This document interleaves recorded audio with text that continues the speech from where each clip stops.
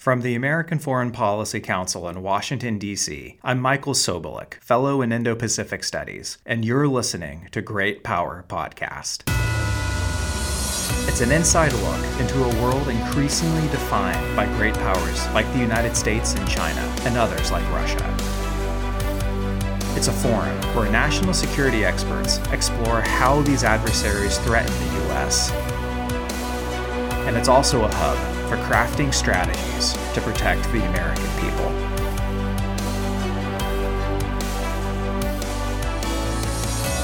This is episode 3, China's Strategic Culture.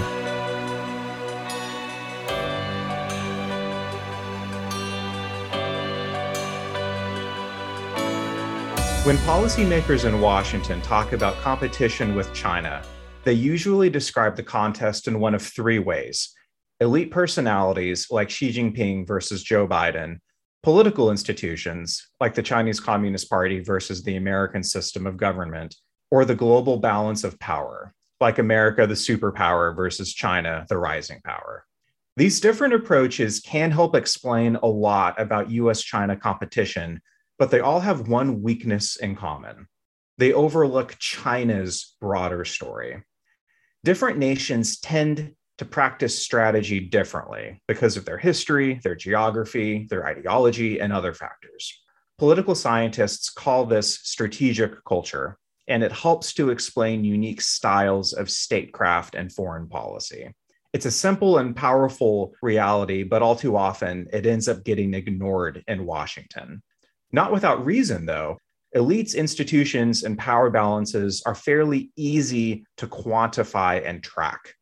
But culture is more nebulous and subjective. It requires a familiarity with China's past in order to understand Beijing's behavior today and what it could do tomorrow. So what is the long arc of China's national story? How did it become a nation in the first place?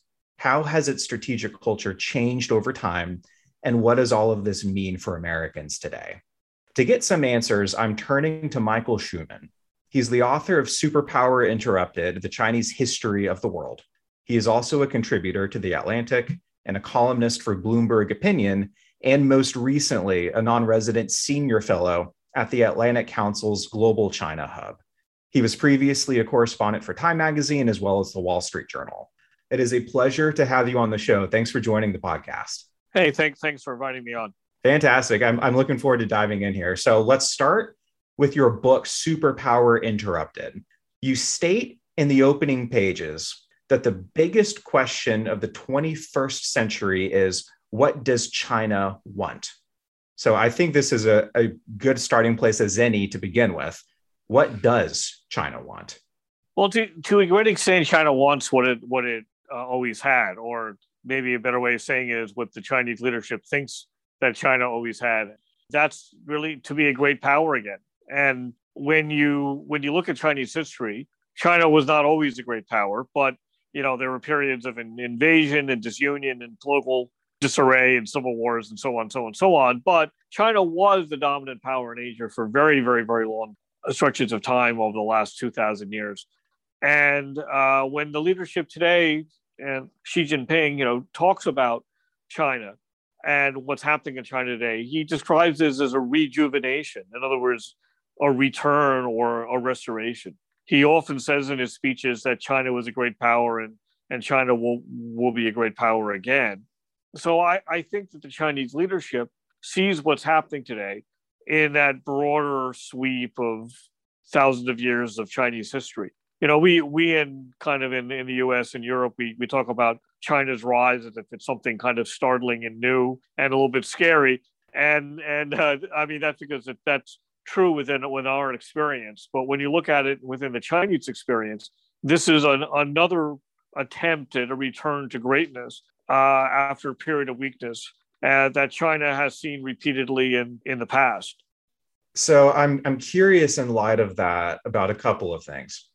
Number one, this desire and motivation to return to greatness, this idea of rejuvenation that you mentioned that Xi Jinping talks about frequently.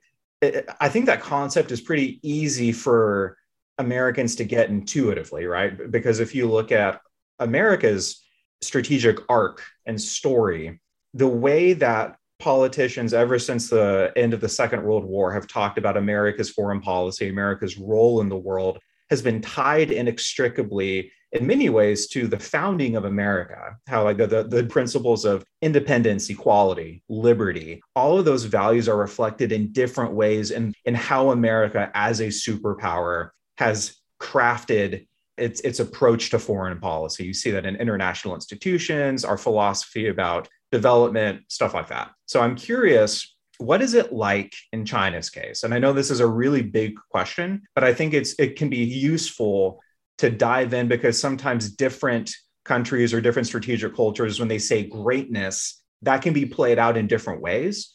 And that flows maybe from different origin stories, for lack of a better word. So could you tease out and unpack some of that context for what China means when it says a return to greatness? Well, I mean, some of that is just based on the pattern of Chinese history, that, you have the rise and fall of dynasties, and you did have the fall of dynasties, which means you have the rise of dynasties.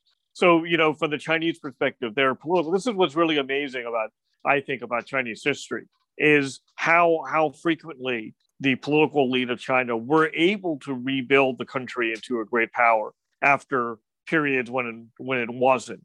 I think that kind of pattern of history influences the way the leadership today thinks about China and where China should be in the world today. But also behind all of this is a political ideology that actually started to form 3,000 years ago, no exaggeration. And it would shape the way that the old Chinese dynasties saw the world and saw China's place in the world.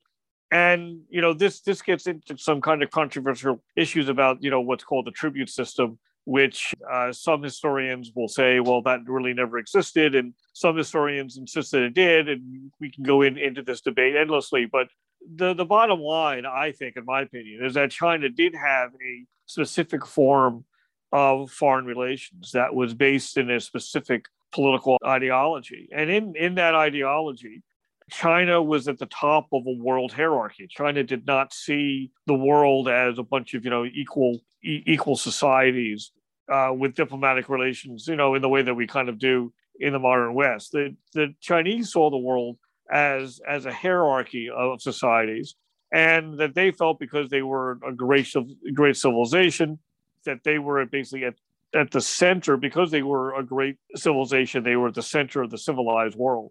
That to a certain extent, that gave them a right to be at the top of this pyramid of people.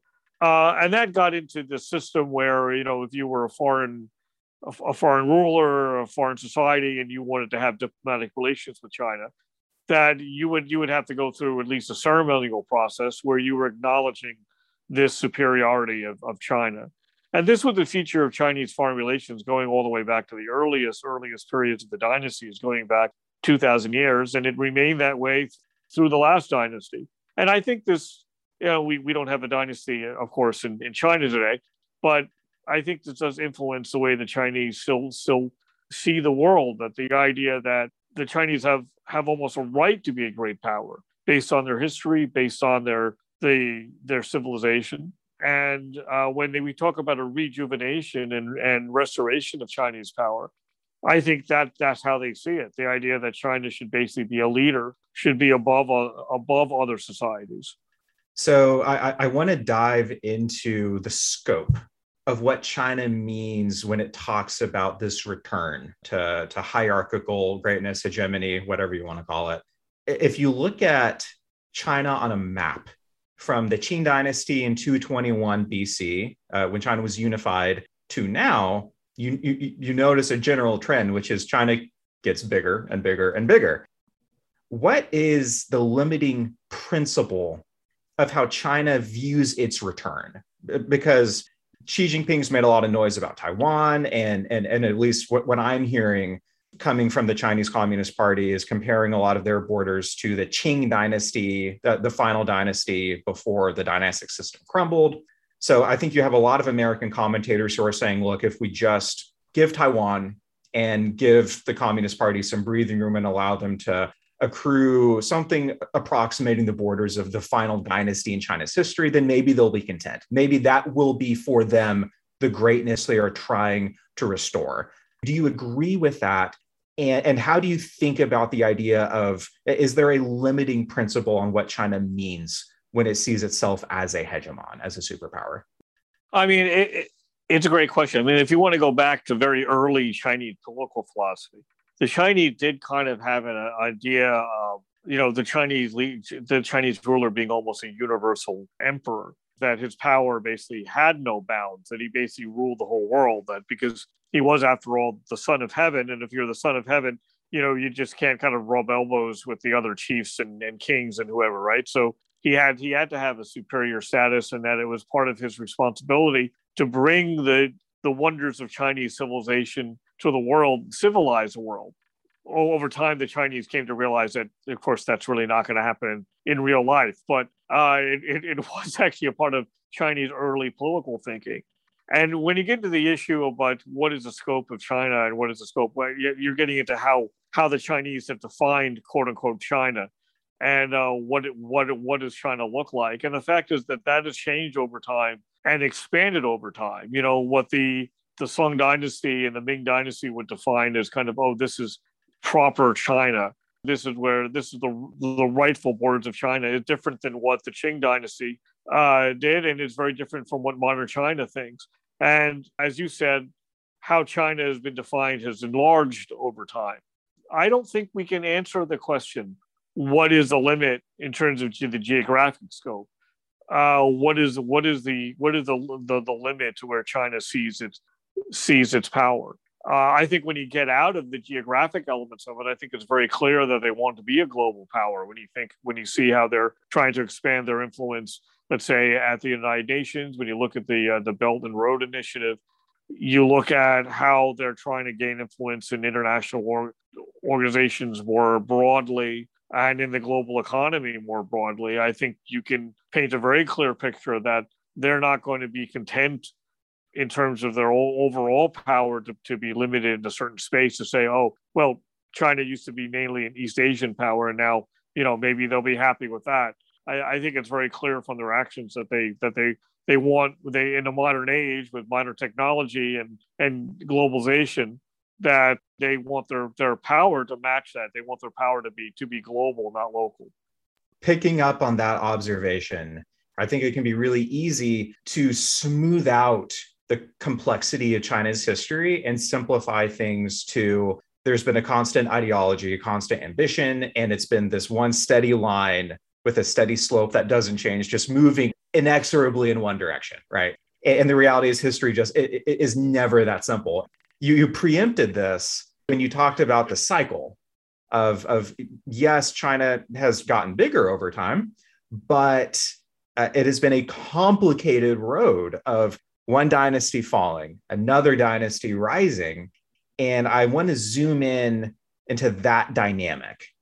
What are some of the factors, not just politically, but from a civilizational perspective? How has China had so much resilience and survived so many dynastic transitions over, as you say, thousands of years? Well, I think we should be clear that, as you mentioned, that not all the dynasties are the same, and they didn't all have identical foreign policies and identical views or identical definitions of what their China should be. I mean, some dynasties like the Tang were far more expansionist than, let's say, the Ming. So there is no kind of simple line on this, and the Chinese dynasty didn't see the world all the same way and didn't want to have relations with the world in the same way. But I think that there were some constants, and one of those constants was this very, very deeply held belief among the Chinese political elite, century after century, that the ideal form of China was to be one big empire and was to be the dominant power in Asia. And this is an idea that basically started going all the way back to the Qin dynasty, the first imperial dynasty, as you mentioned, and basically continued through. And the power of ideas can be amazing. So whenever a dynasty fell, there were new leaders who would emerge who basically wanted to recreate the power of the previous dynasty. And they often measured themselves against the previous dynasties, and they would often refer to themselves, "Oh, we're the new Han Dynasty. We're going to be the new Han Dynasty. We want the power of the old Han Dynasty." Not everyone who wanted to recreate a dynasty was successful, and that's why you had, in some cases, periods of centuries. The gap between the Han and the Tang Dynasty was more than 3 centuries. So some of these periods could be very, very long when China was not able to restore its power, but the idea was always there. And I think you can see that again in the modern leadership. They're not a dynasty in the traditional sense, obviously, but they're a communist state. But I think when Xi Jinping talks about the Chinese dream of rejuvenation, it's this similar idea that the Chinese political elite have had through all of this time, that the proper form of China is to be a large unified empire that is able to project its power around the region, I think, in the modern world, around the world. Something that you bring up constantly in your book, Superpower Interrupted, that gets into this dynamic is how China responds to quote unquote unequal treaties, where their military capacity does not match their self-perception of greatness or their ability to translate civilizational superiority into political superiority. And you lay out a number of those cases in your book where that happened in different dynasties. There's one that I want to focus on in particular. And it is still very prevalent in how Xi Jinping and the Chinese Communist Party and even his predecessors have discussed China's return to greatness. And this is what the party calls the century of humiliation. Could you talk about that particular episode in China's history and why it is still so prevalent and important for understanding how China sees itself in the world today? Well, I mean, I think what I found actually kind of startling myself is how China, whenever China was able to restore its power, that the new rulers basically wanted to kind of reimpose this kind of Chinese view of the world, reimpose this idea of China at the top of the pyramid. And when they were not able to do it, for as you said, they were not militarily or politically powerful enough to match this ideal image that they had of what China should be, it often created tremendous frustration and actually led to all kinds of conflicts and a lot of bad stuff actually in Chinese history. So, you kind of see this pattern recreating itself today. For the Chinese, when you talk about the century of humiliation, basically starting with the loss in the Opium War in the 1840s, this was an incredibly jarring period for the Chinese because not only were they exposed to being weak militarily and politically, but they were also started to question their own civilization. And this was something new. This is when I call my book Superpower Interrupted. This is actually the interruption, right? China had lost many wars and been defeated on the battlefield many times, and dynasties had collapsed and new dynasties weren't able to rise. And yet this kind of this ideal that Chinese civilization was superior and therefore China deserved a superior position in the world kind of survived all of this. And then you had the confrontation with the West, and the Chinese ran into a new group of people who basically believed the same thing about themselves, that Western civilization was the superior civilization. And in the 19th century, it was the European powers that had the military might, the technology, and the economic resources and management to be able to back that claim up. So what happened in China as they became kind of prey to the imperial powers in the 19th century and into the 20th century, and the political elite and they looked at what was going on and they started for the first time to question whether Chinese tradition could be the foundation for a new China, for a rebuilt China. And they started to look to the outside more than they ever did before. I mean, obviously the Chinese borrowed all kinds of things from the outside world, including Buddhism. But I would argue that it was in the late 19th and early 20th centuries that the Chinese political elite were most active in looking to the outside world and trying to find ideas to resurrect the country and restore Chinese power. And this is everything from constitutions to democracy. Oh, and by the way, communism. I think this period was especially jarring for the Chinese because it knocked away all the pillars of their power, political, military, economic, and what was really the most long-lasting and most sustained, which was their civilizational power. That is fascinating. And that actually preempts the next thing I wanted to ask you about. You have this interesting passage in your book where you mentioned how Mao attacked China's civilization. And it's interesting hearing that answer, because if you question not just your ability to bounce back, but if the thing that was your underpinning that allowed you to bounce back so successfully over many centuries, your civilization, your cultural identity, if you start to doubt that truly is an existential position for any nation to be in. What is in that place today in China? What has taken the place? Is it communism? Is it this idea of economic growth that the party has tried to guarantee its people? Is it nationalism? Is it a combination of all three, or maybe even something totally different? I'm not sure the Chinese have figured that one out yet, honestly. And I think that's why you see the leadership kind of continually kind of changing its messaging over the years. So, I mean, I think they're looking for the glue, they're looking for the glue to hold society together. We're looking for the new ideas that are going to really solidify the legitimacy of the regime.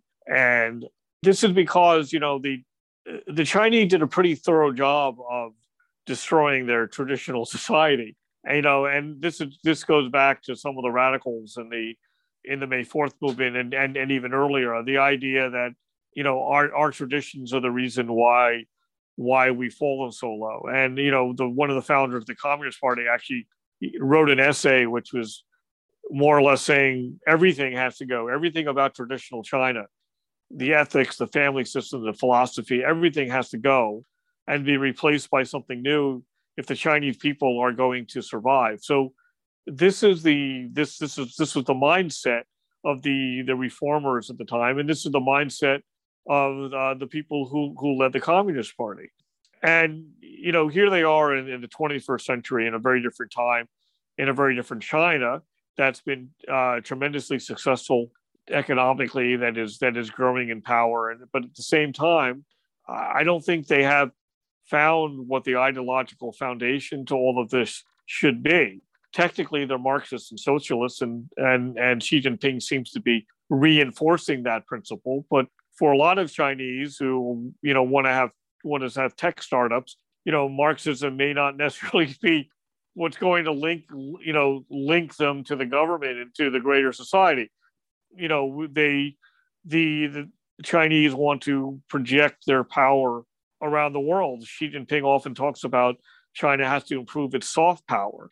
China used to have a tremendous amount of soft power during the dynasties, when it was the main cultural force in East Asia. East Asia, to a great degree, is a Chinese cultural zone. But that's been tossed out. So he keeps looking for, what is going to be the new form of this soft power? And they've played with a bunch of ideas, including restoring Chinese traditions. That's why the Confucius Institutes are named after Confucius. That this idea that they're still trying to tap into some of these old traditional ideas that are familiar to the world and so well regarded by the rest of the world. But I think that when you look at what Xi Jinping is doing right now, he's trying to gain more control over the economy. He's becoming more intrusive into people's lives and into society, and trying to be more of an arbiter of what's right and wrong and what society should look like. I think this is still the Communist Party and the Chinese leadership searching around and scrambling for a replacement to a great degree of what was lost.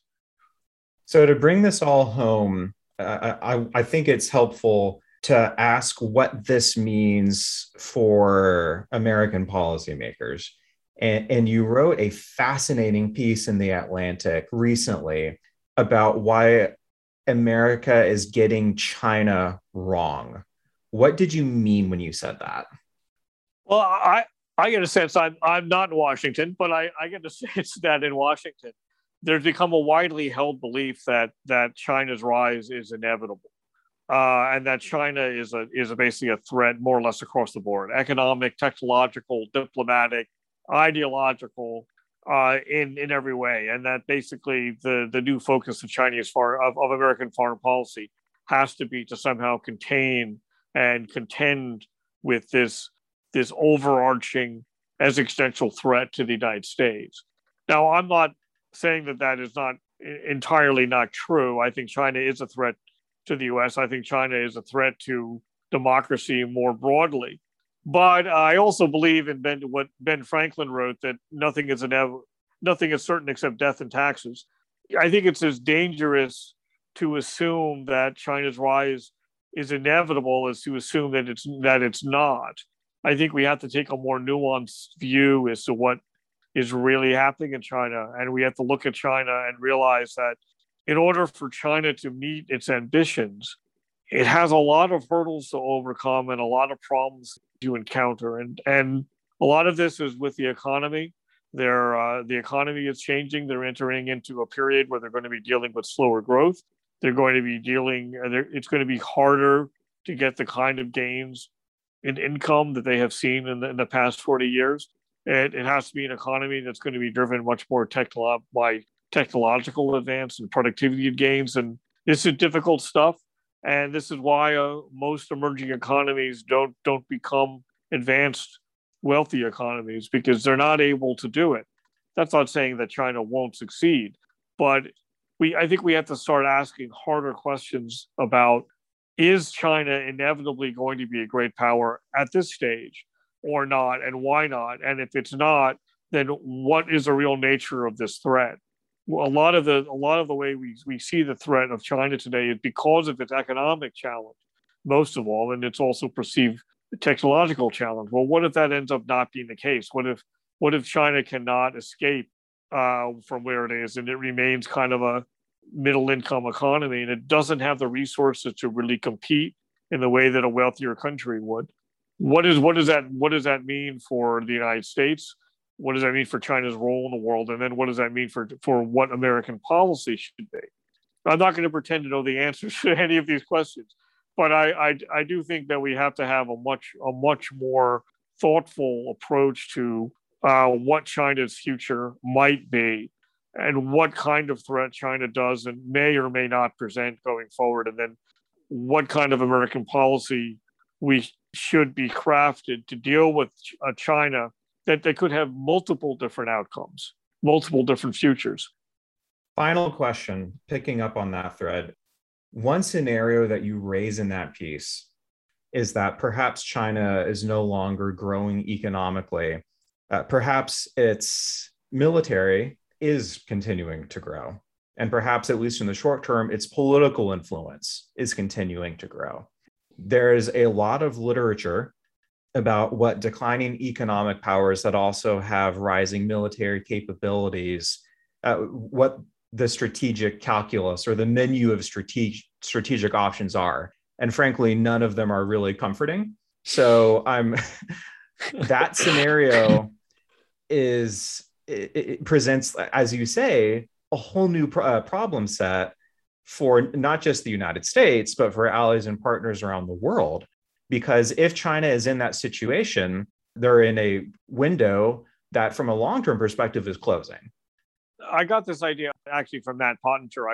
I won't claim credit for it myself, but he was talking to me about this possibility that even if China is a declining economic power, or even is just not as successful economically as many people expect, that doesn't mean that that China is no longer a threat, that it could continue to be an expanding military threat.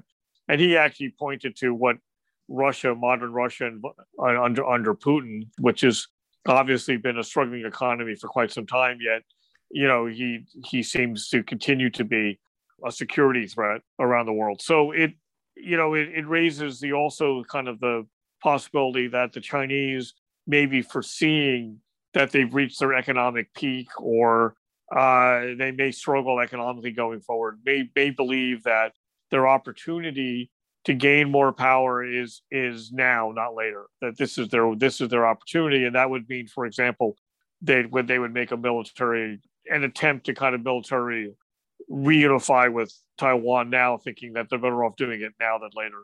It's actually kind of a scary idea, because I know I've always thought about it. Well, if China's economy stalls, then China stalls as a great power. But that's not necessarily true. If the economy stalls, you could actually see the government become more aggressive. That, the message that the current Chinese government has delivered to its people is that, you let us rule the country and you're going to get rich. Well, what if the second part of that deal doesn't quite work out anymore? What if you don't see incomes growing like you have? What if the country isn't getting richer? Okay, well then what's the deal? What's the social contract? And maybe it becomes something, actually an outgrowth of what you're already seeing, which is growing nationalism, which is, part of the Xi Jinping message is that you let us rule and we'll make China great again. And that could mean more than economically.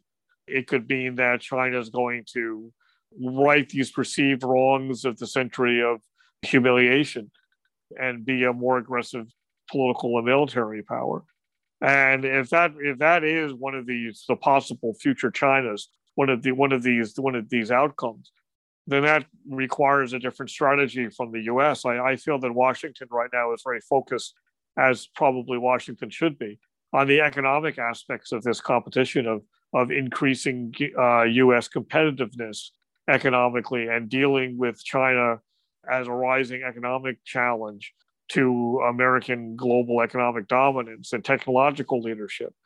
But what if that's not the direction that China goes in? Then you're looking at potentially something that we don't talk about as much, which is the rising likelihood of this becoming more of a Cold War style, military confrontation, which in some ways is, as you mentioned, possibly the scariest outcome.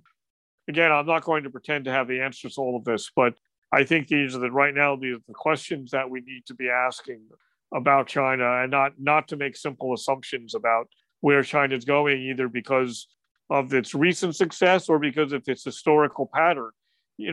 Just because dynasties have risen over and over again doesn't mean that the current government is going to be a rising dynasty.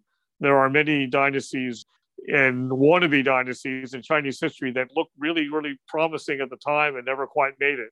And so nothing is inevitable, and certainly nothing is inevitable in the next 10 or 20 years.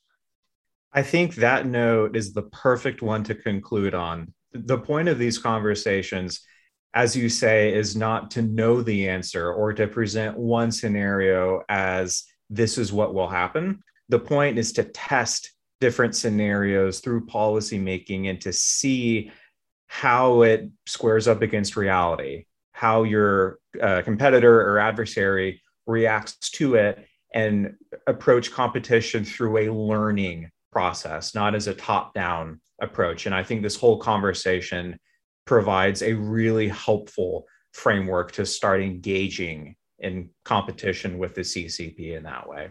So, Michael, I've really enjoyed this conversation, and I think our listeners will too. Thank you so much for chatting today. Thanks again for having me on. Great conversation. Thanks. Thanks for listening. Please be sure to subscribe and leave a rating or review. To learn more about AFPC's research, visit us online at afpc.org. For questions or comments, you can reach me at greatpowerpod@afpc.org. I'm Michael Sobolik, and you've been listening to Great Power Podcast. We hope you'll join us again next time.